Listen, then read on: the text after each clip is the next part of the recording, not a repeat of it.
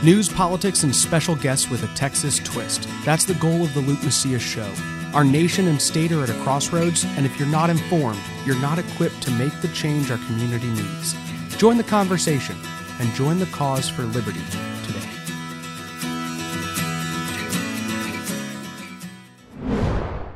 Welcome to episode 90 of the Luke Macias Show. Let's try this again. I literally cut an entire intro and then realized that I didn't click record on my video. Okay, and that's what happens when I don't have all my support staff here. And so anyways, this is what happens when I do it myself. So we were giving it a second run. Here's the deal, guys. Today, I'm going to show you a conversation between John Harris and myself. John Harris runs a podcast and YouTube channel called Worldview Conversations. His conversations actually are ones, many of which I have followed and listened and watched. So it's a small world, but a lot of them circle around the church, the battle going on within the church today. And so we had a very relevant conversation regarding a poll that I released on Friday in conjunction with Texas Scorecard. And I have been very fascinated with the situation within the church, a lot of questions going on within the church about politics, the election, and the future of our nation. And so I wanted to poll church attending Christians and Texas voters and figure out who they're voting for, and then also ask them some questions theologically and regarding their political positions. And what we're going to talk about today with John Harris, you're going to go to that conversation, is going to be an interview where we dissect some of this data, and you're going to find out, if you are a Biden voter who is in church, what are the theological views you are likely to hold, and what are the political positions you're likely to hold. And the same for Trump voters within church. What type of theological positions do they hold, and what type of political positions do they hold? And we ask basic questions like, is the scripture without error? Okay. And if you're not a Christian, you probably think the Bible has a lot of errors. But if you are a Christian, you're holding fast to the truth in the scripture that it is the word of God and it is without error. We ask a simple question like, if someone rejects saving faith in Jesus Christ, are they in danger of eternity in hell? And that is a sad reality that we know exists with a perfect and holy and righteous God.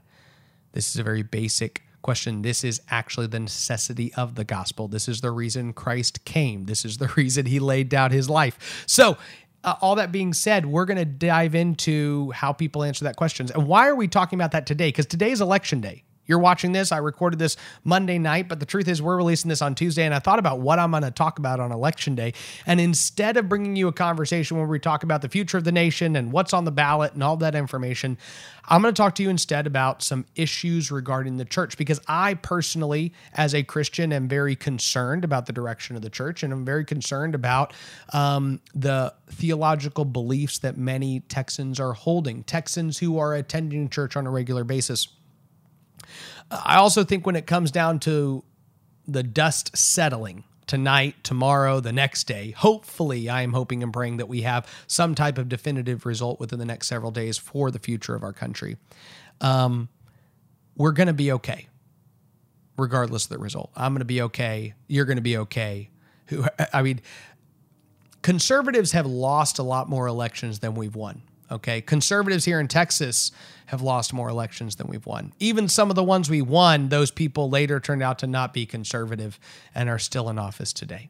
So the truth is, we are somewhat used to not being on the winning side. 2016 for me, not maybe some of you because you knew what was going to happen, but for me was a surprise, a pleasant surprise that Hillary Clinton was not going to be our president for the next 4 years. And I'm hoping to be somewhat surprised on election night, and you can all hate on me for not believing that Donald Trump's going to run away with this election. And if he does, I will gladly get on this podcast next week and tell you that I was wrong, and I really don't predict elections very well. But here's what I know. The future of Texas is going to be fine, but it's going to be a battle. It's going to be something you fight for. If Democrats take control of the Texas House of Representatives, we are going to have to fight for any type of policy outcomes that are good for Texas. If Republicans control the legislature, we're still going to have to fight because Republicans have shown for the last decade they don't want to pass conservative policy in the Texas legislature. So guess what? If you're conservative, just know the nice thing for us is we're going to have to fight to advance our priorities regardless of what happens on election night. If you are somebody who attends church, then first and foremost, I hope you actually know who the Lord is and why he sent his son, and why his son is your path to a relationship with him. That's what I hope you know. And I hope you are not somebody who is attending church on a regular basis, but is not, your eyes have not been open to that truth, because that truth is life transforming, period, pure, simple. What our poll reveals is that there are people who are voting for Joe Biden and Donald Trump who don't know the Lord, who attend church on a regular basis. Probably shouldn't surprise many of you. But I do think you're going to find this conversation with John Harris fascinating, where we dig into knowing what the breakdown is of the theological and political holdings and beliefs of people who are voting for Trump or of people who are voting for Biden and are in church pews on a weekly basis. I think it's important stuff for us to know. I would love for this type of research to be done on an annual basis, and I would love for pastors and Christians all across Texas to be discerning the type of people in your church, because we often think of everybody who's outside of the church walls as the people in need of saving and helping. And that is true, but there are many people even within the walls that need saving and helping. You know, it says that if you confess with your heart and believe in your mouth that Jesus Christ is Lord, confess with your mouth and believe in your heart that Jesus Christ is Lord, you shall be saved. And that is true. It does not say if you enter a building with 4 walls and a cross at the back of it, you shall be saved. And that's something we dig into. You're going to like this conversation. For those of you who are Christians, you're really going to like it. For those of you who aren't, there's still a ton of Christians in Texas. So you should still find this data very fascinating. Honestly, I don't think you will find this data anywhere else. I looked for it all over the place and couldn't find it. So I teamed up with Texas Scorecard and Nate Fisher, and we did the research project ourselves. And I'm really happy with the finished product. And I hope you enjoy this conversation with Jonathan Harris and myself. God bless you. And I hope and pray that next time I'm coming to you talking to you about the re-election of our president. Thanks, guys. Welcome, Luke Macias. It is good to have you. Luke is a political consultant and a Bible-believing Christian. And Luke, you are going to talk to us today a little bit about polls, and a poll that you just were part of, or you helped you were someone who helped a firm figure out how to answer a question that is important to all of us as believers. So I want to just get down to the nitty gritty with you here. What do you think, first of all, about the national polls? They're tightening up this week. A week ago, it looked like Trump had no chance. All of a sudden, Trump has a chance. What's going on there? No, that's a great question, John. And I, grateful that you had me on here. You and I talked about how I've followed your show for a little bit of time and enjoy the work that you've been doing. As far as the polls go in general, yeah, they are tightening up a little bit. But if you were to ask the conglomerate of pollsters what they think, they would definitely tell you that they think that it's most likely that Joe Biden will win the presidency tomorrow. I think it's going to largely come down to North Carolina and Pennsylvania. Those are just probably the 2 most important states. And so we shall see, and everybody's used to pollsters being wrong from 4 years ago. So I'm sure everybody is having a little PTSD going into election day with polls showing all favoring one candidate in general. We really wanted to ask a different question, right? Coming into this election, I think all of us have seen the last several weeks, evangelical leaders, people who have been strong theologians and Christians talking differently about politics, in my opinion, than they have in the past. And so that kind of caused the question to be asked of what are the differences within the church when it comes to our political views and our theological views and how those line up.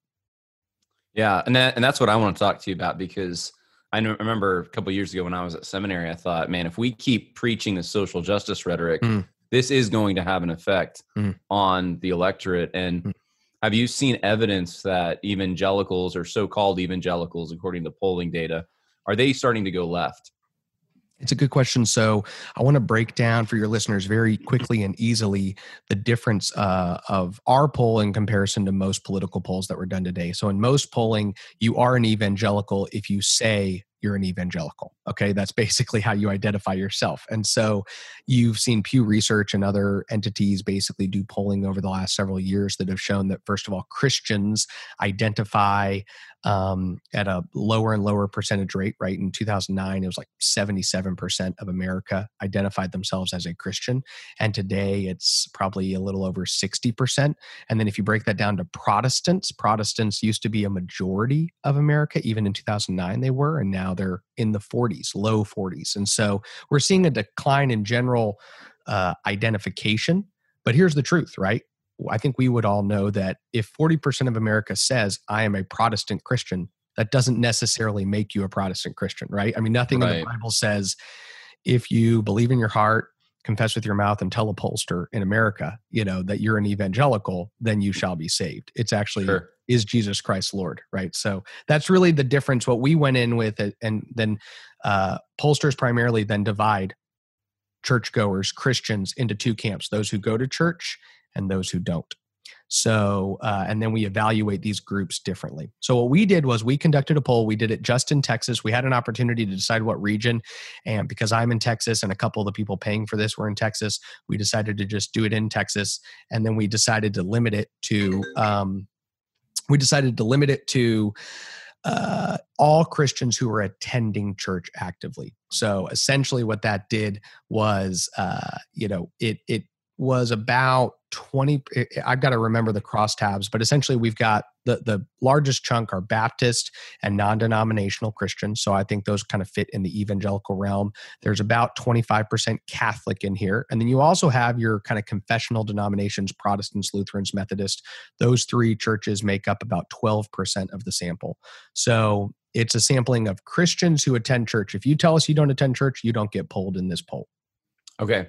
So tell us a little bit about your poll that you helped, you were kind of behind and you conducted, or you had a polling firm conduct. Yep. What does it tell us about evangelical Christians, as best as we can figure out, and their views on politics? Yeah, so we basically went through and said, do you attend church? And they said yes or no. And then we went through and asked them several theological questions. One was, do you believe the Bible is without error? Right? Very basic Orthodox belief of the church. And then the second one was, do you believe people who reject salvation through Jesus Christ are in danger of hell?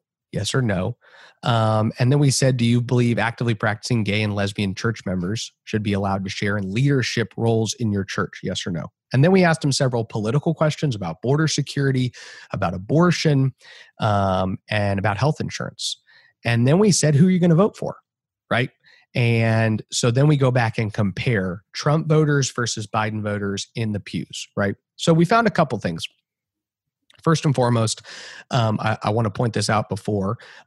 It's important to recognize that at least from the data, we would probably have to determine based on Orthodox beliefs of these people, what they're saying they believe, that there are some people who hold Orthodox beliefs that are voting for Joe Biden, and there are quite a few that are voting for Donald Trump, right? And of course, it probably doesn't surprise a ton of people that more people who hold Orthodox views with the church are voting for Donald Trump. So of those people in church that said I'm a Trump voter, 81% said they believed the scripture was without error. 13% they said they thought it had errors, and then 6% said they didn't know. But then when you went to people who are Joe Biden voters, you found that 45% said that the Bible didn't have error, 39% said it did have error, and 19% said they didn't know. And again, that's kind of a fundamental question. It's pretty important. The next one we asked was a real basic one. Do you believe people who reject salvation through Jesus Christ are in danger of eternity in hell? And again, I mean, that's basically John 3:16, right? It doesn't take an MDiv or seminary to teach you the right answer to this question. But 78% of Donald Trump voters in church pews said yes. Rejection of Jesus Christ potentially sends you to hell. 14% said no, they don't think that. 8% said, I don't know. When it came to people in the pews voting for Joe Biden, 41% said, yes, you can go to hell. 36% said you can't go to hell, and 23% said they don't even know. So the larger conclusion, which is something that I believe, is that people in church who are standing in the pews who are also planning on voting for Joe Biden, a majority of them are either rejecting fundamental Orthodox teaching or questioning it. And there's correlation and causation when you talk about polling, right? And we're not really talking about causation here as much as we're saying that it should be an indicator. And for those of us in the church, if we're concerned about people's eternal salvation, which is the most important thing when it comes to the body of Christ, then we should have discernment when looking at people's political views and recognizing how they change or how they are an indicator to their theological views. Okay, that's interesting to me. And this is something I would have suspected anyway. Those who hold more conservative political beliefs, or I should put it this way, those who hold more conservative theological beliefs are going to have more conservative political beliefs. Yes. Why is that? Why? And then this is a chance for you to just give your personal opinion on this.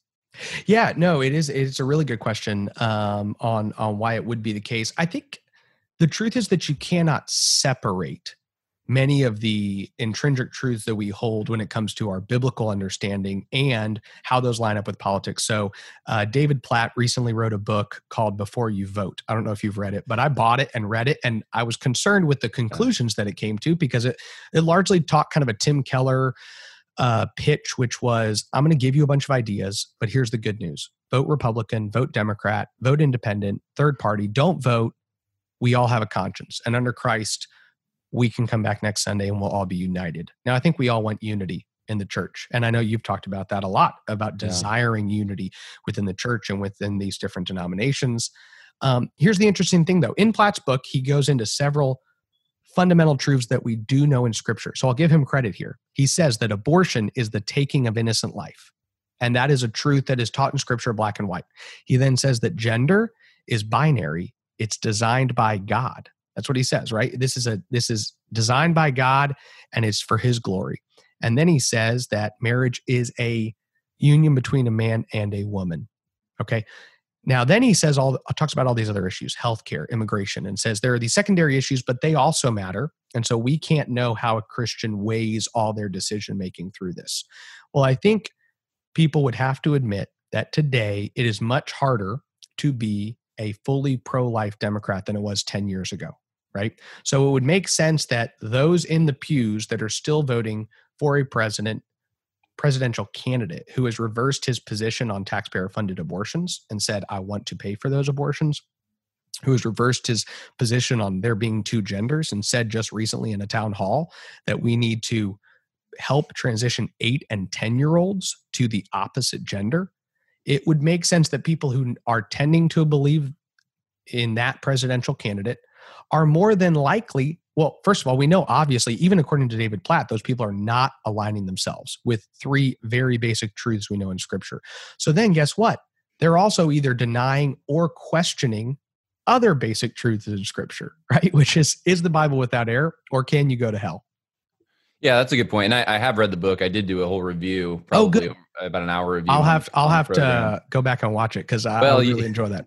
Yeah, what basically it comes down to, in my opinion, and this is the logic that not just David Platt, but Tim Keller, I think even John Piper to some extent are offering us, is that, pro-life is one issue. We can take, and that's usually the one they focus on, but we can take conservative issues that are important to Christians and then just kind of segment those off, marginalize them, put them in a box and say, okay, that's just one of, let's say, 10 issues that should matter to us. And somehow we have a moral equivalency between that and, let's say, access to healthcare, free healthcare, socialist healthcare, something like that. So it's it seems to me that that they are perfectly willing to apply biblical principles in one area, but then they're unable to see the connection between thou shalt not steal on private property and what socialist medicine would be. And so they will say that that's an issue of loving your neighbor, and they kind of smuggle in socialist ideas under the veneer of these Christian principles. And go ahead. So we asked church attenders about their different political perspectives, right? It was interesting because, there are people who are voting for Joe Biden, which was a little higher than I would have suspected, to be honest, but there is a percentage of people that are voting for Joe Biden that believe in border security. In fact, I think 38% of his voters said that they believed that the United States should enforce strict border security to keep people from illegally entering the country. Now, so is this ignorance? Is that what this is? Some of it? Well, again, the way we ask the question, right? We don't say, do you think there should be a wall? We don't say, do you think that, we shouldn't give let more people enter legally, right? So often what the battle is between some people in the church, I think, is about how many refugees we let in or not. Does that make sense? So we could have asked the question differently, but we really wanted to just go, do you think we should have a border? That's really what that question is, right? Do you think that's we have pretty a basic. border? And 38% of Biden voters said, yes, we should. 41% said no. And 21% said, I'm not sure. And the interesting thing is that answer very closely lines up with the theological answers, right? From a percentage breakdown. Now, here's where it gets really different, okay? One is on abortion for Trump. Only 2% of Trump's voters who are in pews think that abortion should be legal. That is staggeringly small. I would have thought it was going to be a little bigger. Now, I will tell you about 30% believe that there should be rape and incest exceptions. And that's a whole, we don't need to have a whole abortion apologetic here, but that's inconsistent when it comes to, the value of human life. But only 2% said, yeah, it should just be legal and safe. 45% of Biden's church attending voters said it should be legal and safe. But where we also saw a huge gap was in healthcare. And I would have thought that immigration and healthcare were going to be much more similar, but they're not, evidently. And I think that's something for us to recognize. So we said, do you believe that we should have a universal healthcare system that ensures all Americans have health insurance? And this is universal healthcare, right? Do you believe in universal healthcare? This is a position that is to the left of Joe Biden himself. He hasn't even said he believes in universal healthcare. Kamala Harris has, but not Joe Biden. Right. Only 4% of Biden's voters who are in church pews says they oppose universal healthcare. 41%. 91%. It was probably the largest, it was the biggest issue which people were most in agreement on regarding Biden voters is universal health care. Okay, so this is fascinating, and I didn't know that when I brought up this kind of dichotomy, because I've heard this comparison. Okay, abortion, healthcare. Yes. These are kind of on the same level. This is the AND campaign. This is the pro-lifers for Biden. But that's a real thing. Like one side really does value free healthcare, and one side really does value pro-life values. Yeah. It is interesting, right? And it isn't to say, look, there are a handful of, this is the funny thing when you actually get digging into all of the data, right? So I will tell you this, 14% of Trump's voters said there should be universal health care, which shows that there are some people in the church who still, according to church teaching, and I've been to churches before where they start talking about, why we don't insure everybody, right? And the pastor starts talking about that issue. And you can see that there are people in church pews that are probably pro-life, that believe scriptures without error, that think that people are going to hell, but think universal health care is okay because of their either what they've received in the church or what they've received in the rest of the world. There's still a small segment, but it's the contrast is huge, and it's something to recognize. So it is a pretty big distinction. The other thing I was going to talk to you about, because you have talked a lot about the not only social justice issue, but specifically the issue of critical race theory, right? And that's something that I think you have brought to light more than other people. And so what we did was we took people's theology and who they were voting for and their race and lined them up. Okay. And I found this one really fascinating. So, do you believe the Bible is without error? Was the question, right? So the most conservative group of voters theologically and racially are Black Trump voters. 84% of them said the Bible's without error. The next one is very close. It's white Trump voters. 82% of white Trump voters said the Bible is without error. And then Hispanic Trump voters, 72% of them said the Bible's without error. So you have Black, white, Hispanic. Then when you go to Biden voters, the most conservative group of Biden voters theologically are Black Biden voters. 63% of Black Biden voters say the scripture is without error. Only 48% of Hispanics, and then 30% of white Biden voters, 30%.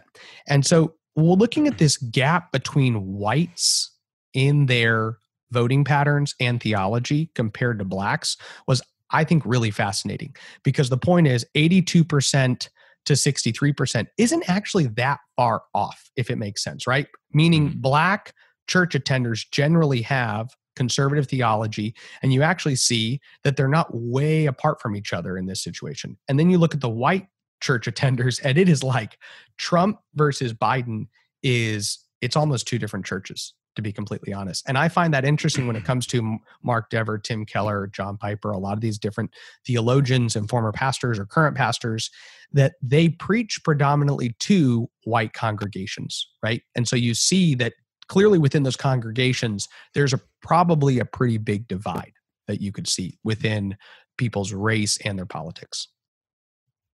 Yeah, that is interesting. And that, I'm sure there's a lot more that could be said about analyzing that data.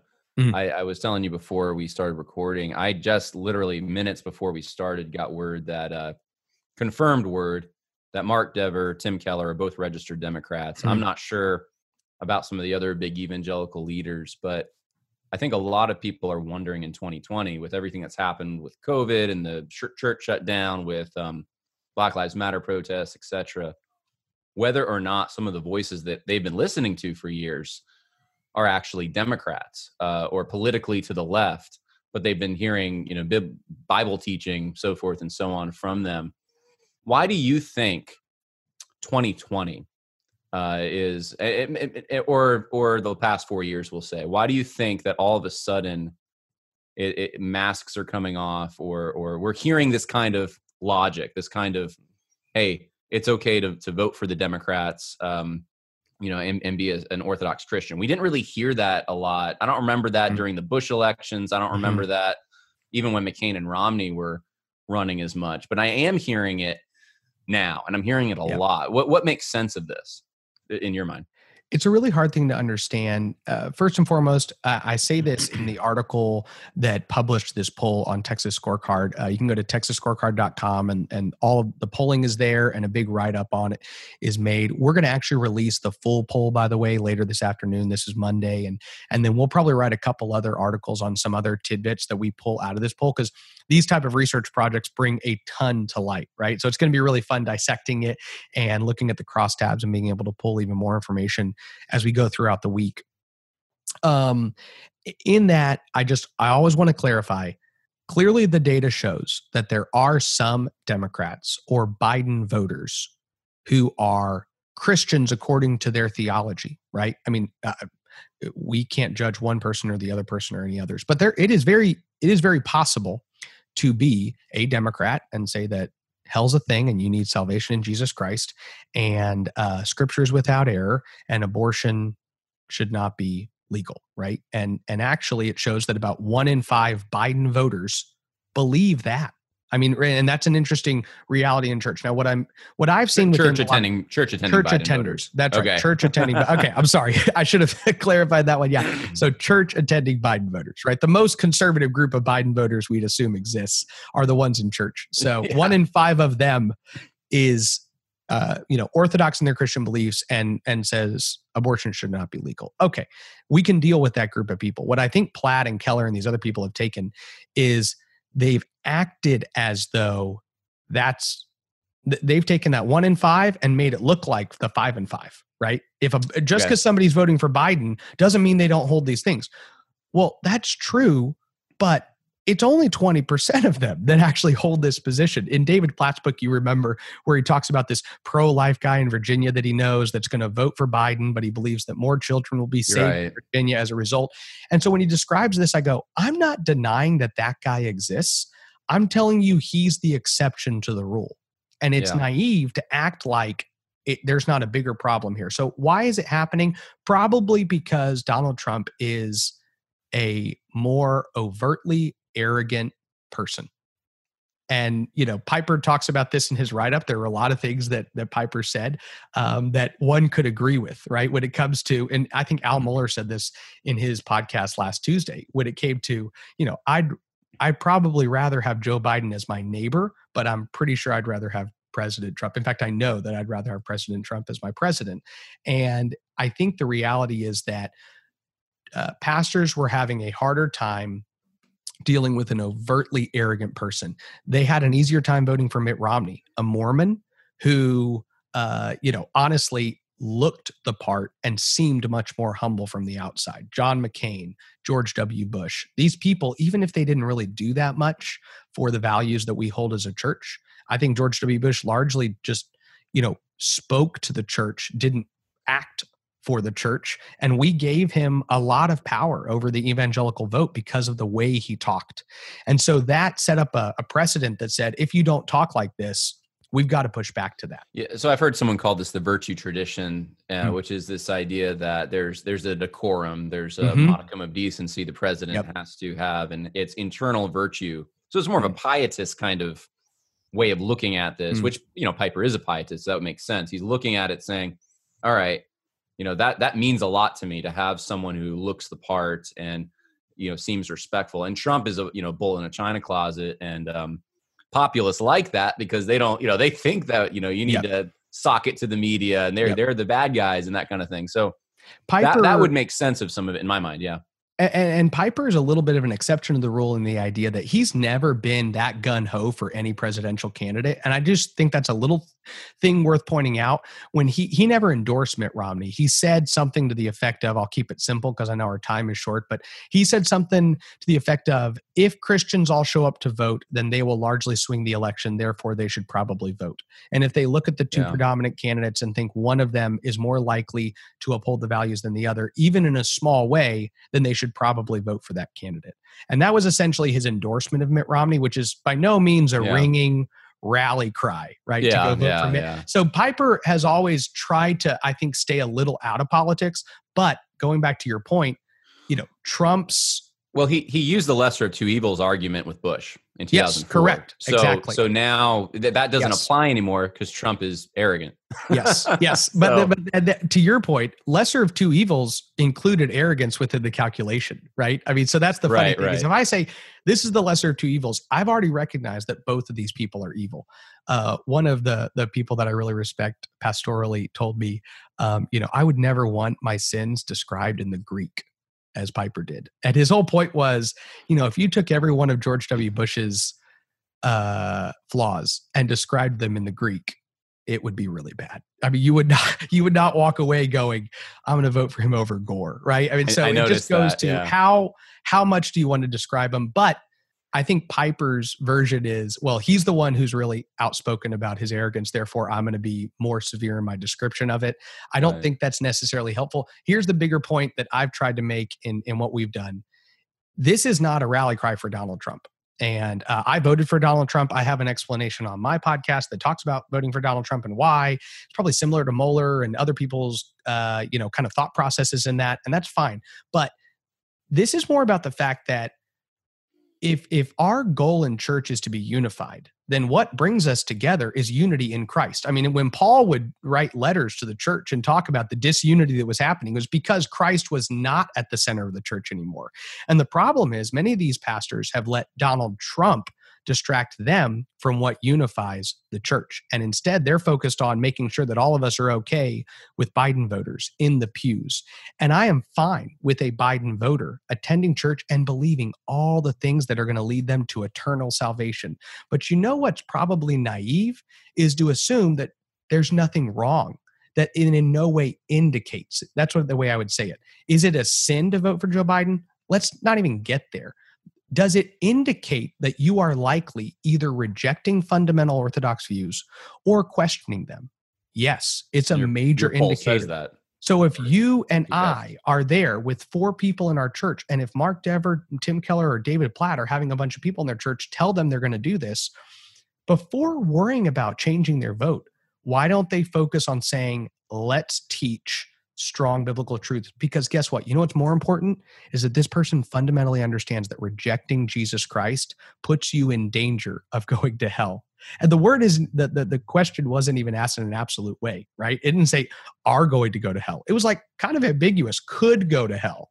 And you have a large group of people and a ton of Biden voters that are just either rejecting or questioning that truth. Well, very interesting data. I'm glad you asked these questions. Where can people go to find your information, your poll, or what you do? TexasScorecard.com is where they can go to find the write-up on the poll. They can find the data there. Like I said, we're going to probably publish a number of other articles that expose more information on that poll. And then we will, you can go to LukeMacias.com to show the weekly podcast and show that I do.